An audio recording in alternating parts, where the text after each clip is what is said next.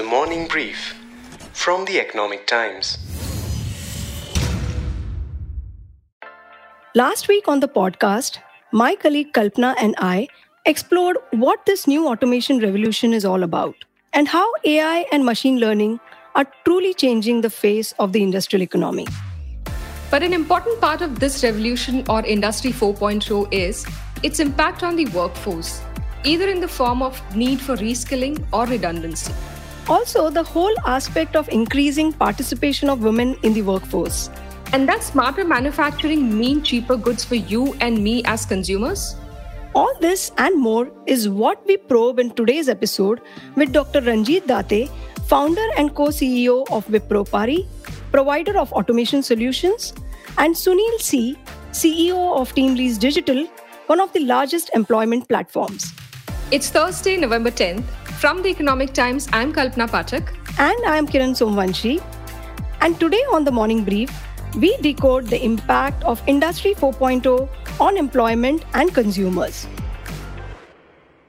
According to a NASSCOM report, more than 2/3 of Indian manufacturers are estimated to embrace digital transformation by 2025.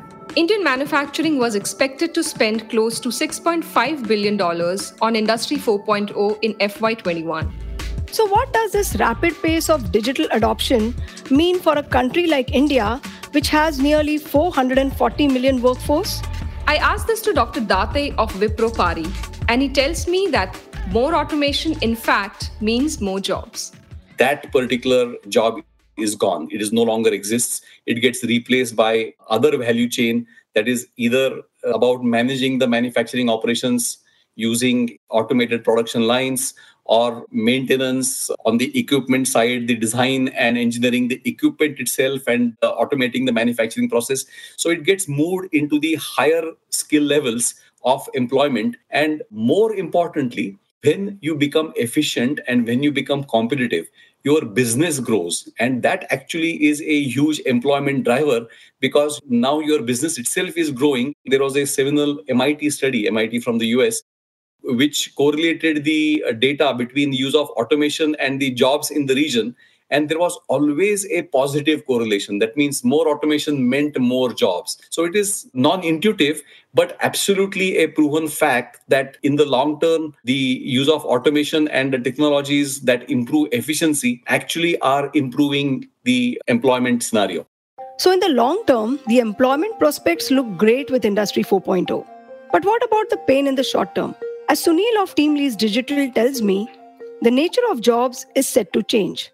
The Industry 4.0 revolution definitely will lead to some job losses at the lower end, but they will be replaced by some higher order jobs, which are mostly technology kind of a job. As per our estimate, in the next few years, let's say 5 to 10 years, there are close to 1 million new jobs which will be created in the tech space, in the non-tech industry. But Kiran, what happens to the blue-collar workforce due to automation and digitalization? Kalpana, Sunil has an answer for that as well.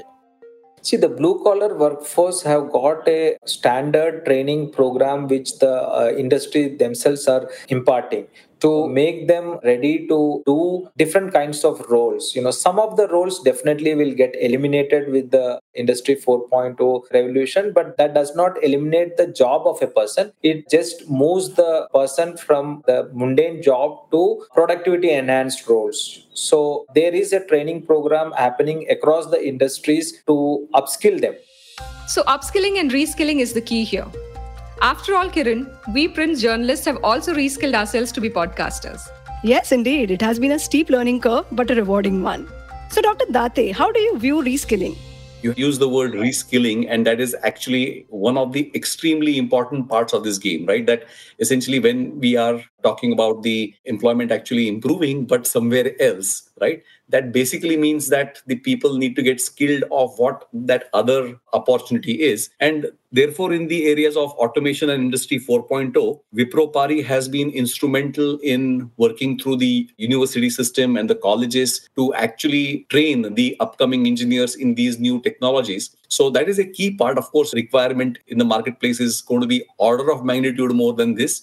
And indeed, this is an area where a lot of reskilling will be required, starting from the operators being able to use the advanced technologies and computer controls and automation and robots and so on, to the people who are engineering and designing these automated manufacturing processes and programming the systems that make them work, and actually a much higher value job than presently doing the physical manufacturing operation themselves, right? We spoke to V. Venkat Narayan, who is Digital Transformation Leader of Manufacturing at Dr. Reddy's Laboratories, to find out how easy or difficult it was actually to reskill the workforce.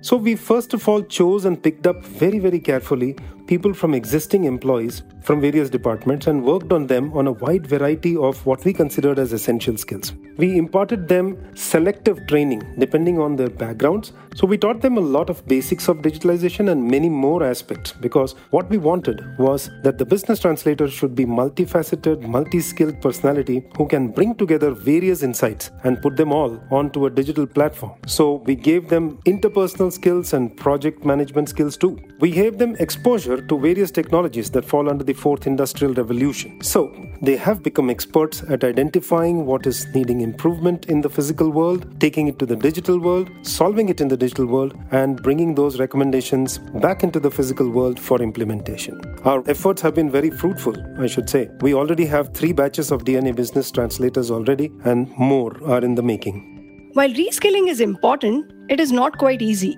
Sunil elaborates on the challenges in addressing the skill gap. The technologies are changing very fast, and most of the organizations require people as of yesterday, because you realize that there is a technology change or there is a digitalization which you have embarked on and you need an immediate talent. But unfortunately, the available talent in the market are not readily usable or readily employable. There is a skill gap. So that's one of the biggest problem which we face today.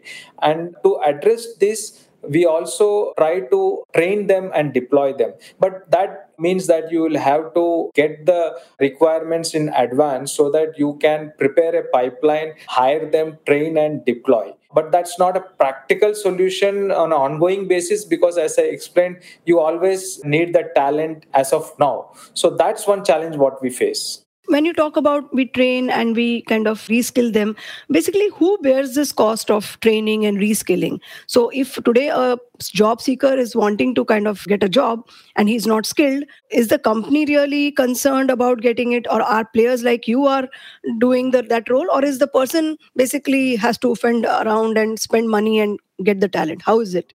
See, there are multiple models available in the hire, train, deploy. In one of the models, TeamLease Digital, which is the subsidiary of TeamLease, we pay the required funds or money to upskill them, because when they are getting upskilled, there are 2 kinds of investments which are required. One is we need to pay the salary to the person. At the same time, we also need to foot the bill for upskilling. So both these charges are borne by TeamLease. And once we place the person after getting trained, obviously we make a better returns. At the same time, the employee also gets a higher salary because he is moved to the next higher level skill. So that's one model. The second model is that, where companies collaborate with TeamLease and they share a curriculum and they also share the expenses together. So in either case, we don't pass on any of these expenses to the candidate or the employee.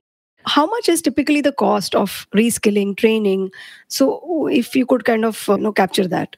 It's difficult to give a number because different programs or different skill upgradation programs have got different costs. Some of the skills are very 15-day skill. You need to just upskill them for 15 days because they have a basic skill and you just need to fine tune and upskill them. It's a 15-day program and after that they can be placed. Some of them are 1 month, some are 45 days, and we also have done 2 months and 3 months upskilling. So for each of these, the costs are different. I'll not be able to put a number to it because the costs are spread from 20,000 to 1 lakh.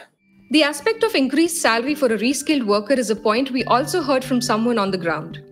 Listen into Amit Kamath, Head of Operations at All Cargo Logistics.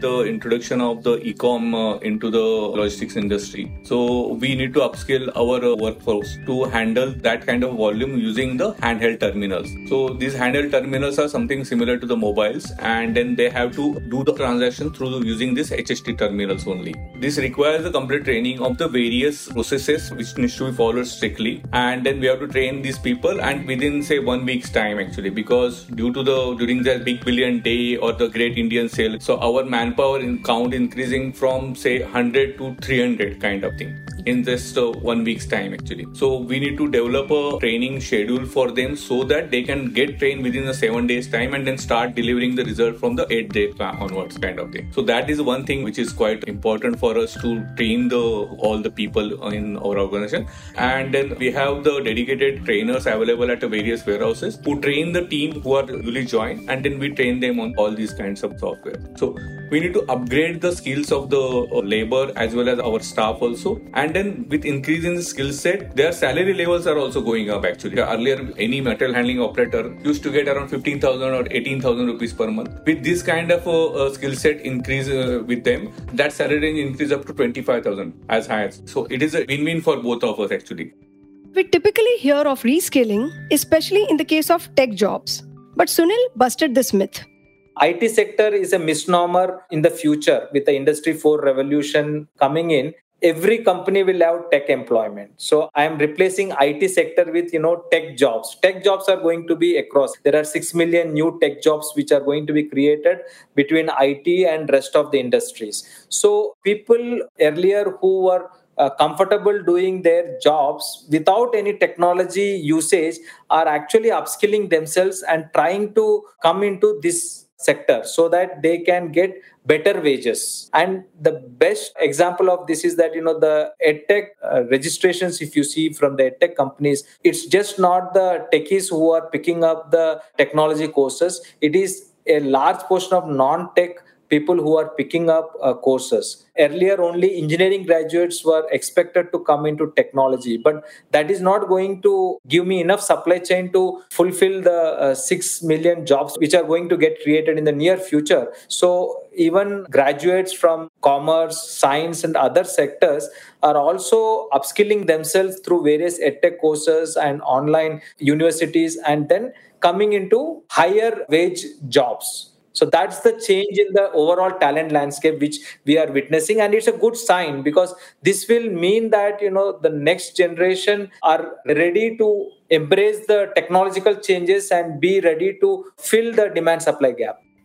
Dr. Date, I hope women will also be bridging this demand-supply gap. Absolutely. As a matter of fact, if you see even the industry today in India, right, because India also went through this transformation about higher level of automation and automated manufacturing processes, right? Therefore, all of a sudden, so many of the industries could commit to saying that, at least 50% or some in some industries that I know, 100% of their workforce is women, right? And that is actually possible because now it requires more cerebral skills as opposed to physical skills to actually be able to do the job. And, of course, that takes away any kind of a disadvantage that women might have in terms of being able to do that job. Women's participation in the Indian labor force declined during the pandemic. But Industry 4.0 hopefully can be a good opportunity to bring these women back in the workforce. Today, several manufacturers are hiring women. For example, for every 10 new hires in the EV industry, 6 tend to be women. FMCG companies like Britannia plan to have 50% of women in their factory workforce in the next 2 years. So the change is already happening. So full marks to Industry 4.0 for making manufacturing smart, pushing the workforce to reskill, and bringing more women into the workforce. But Kiran, an important question is, will all this result in cheaper and safer products for us, the consumers? Kalpana, I asked the same question to Sanjay Sharma, who heads manufacturing at Dr. Reddy's Laboratories. He was one of the guests in our last episode, and this is what he had to say. You'll create a product which will be far more robust. So for sure, you'll have better quality of medicines. The cost is going to come down. You're going to become very, very productive. And at the end of the day, in a competitive environment, that will pass on to the consumer. So it will definitely drive better access and better affordability on the medicines. So as businesses get more competitive, it seems consumers indeed will benefit. Dr. Date shares Sanjay's views. First and foremost, when you are able to produce efficiently, right, it basically makes you competitive, and competitiveness by itself has a huge set of business benefits, first of which is making the products more affordable and therefore be able to gain the market share. Whether these benefits get passed on to the customers or get used in a different way strategically by the different industries is really a business decision that the industry will take. But without this, they will be left behind. The industries that do succeed and are able to lower their costs, then they actually are risking being out of the industry. And this is why we call it a critical success factor for manufacturing going ahead. As a consumer, of course, any efficiency play, Industry 3.0 was about automation, right? So as automation became more and more prevalent, the cost of the product came down, the wastes and losses came down, further reducing the costs. So for every efficiency measure that we take, whether it's Industry 3.0, that is automation, or Industry 4.0, which is data-based analytics, the benefit to the consumers should be immediate and immense. And the looming recession the world over will only further push the industry towards adopting Industry 4.0.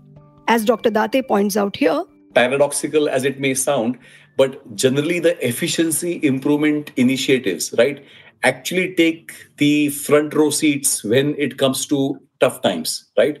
When going is good, right, the costs and efficiencies are not that much a focus of the industry. It is grow and capture the marketplace, right? But now with the marketplace either stagnated or shrinking, to be able to make money from that marketplace, now you need to be efficient, right? And that's when actually all these efficiency plays actually start getting looked at and invested in. True. When the going gets tough, the tough gets going. It's no longer a debate of man versus machine. The whole premise of Industry 4.0 is to improve human efficiency and capabilities with the help of smart machines, data analytics, and artificial intelligence. Automation doesn't mean loss of jobs. It just means the need for skill upgradation of the workforce. But a critical aspect is, while the industry needs skilled manpower today, our education institutions are unable to train them even by tomorrow. Ironically, academia and industry have been struggling to be on the same page for decades. So how can we take full advantage of the fourth industrial revolution? The new education policy does provide hope, but the change has to happen on ground and fast. Of course, several existing jobs may soon disappear, but the companies have to be cognizant of this aspect and be proactive in reskilling their employees. The employees themselves have to be receptive to the idea of getting reskilled. Sunil has an interesting piece of advice for the current workforce. Older generation, are they willing to upskill? I would say that not 100%. There are a lot of older generation who want to be at the comfort zone. But my message is that, you have to be a lifelong learner if you want to be relevant in the changing world. So you have opportunities available. You have courses at a click of a mouse. We are in an era where we don't need to hunt for colleges or hunt for places where you'll get upskill. You can sit at the comfort of your home and get yourself upskilled. So my advice is that, if you are passionate and if you want to increase your earnings, if you want to pick up a higher challenge, better job, then I think upskilling is essential. So basically all those who are in their 30s and 40s and are looking and staring at some future-ready manufacturing and environment, I think the message for them is, reskill or perish, right? Yes. You have been listening to Impact of Industry 4.0 on employment and consumers, only on The Morning Brief. I'm your host, Kiran Somanshi. And I'm Kalpana Pathak signing off. Thank you, Dr. Date and Sunil, for your insights. And thank you for tuning in to this podcast brought to you by the team Economic Times. Show producer Sumit Pandey, sound editor Rajas Nair, executive producers Anupriya Bahadur, Anirban Chaudhary and Arijit Burman. We hope you like this episode. Do share it on your social media networks. The Morning Brief drops every Tuesday, Thursday and Friday and is available on Spotify, Apple Podcast, Amazon and Google Podcasts as well as JioSaavn. Do tune in to ET Play, our latest platform for all audio content, including The Morning Brief. Thank you for listening and have a nice day ahead.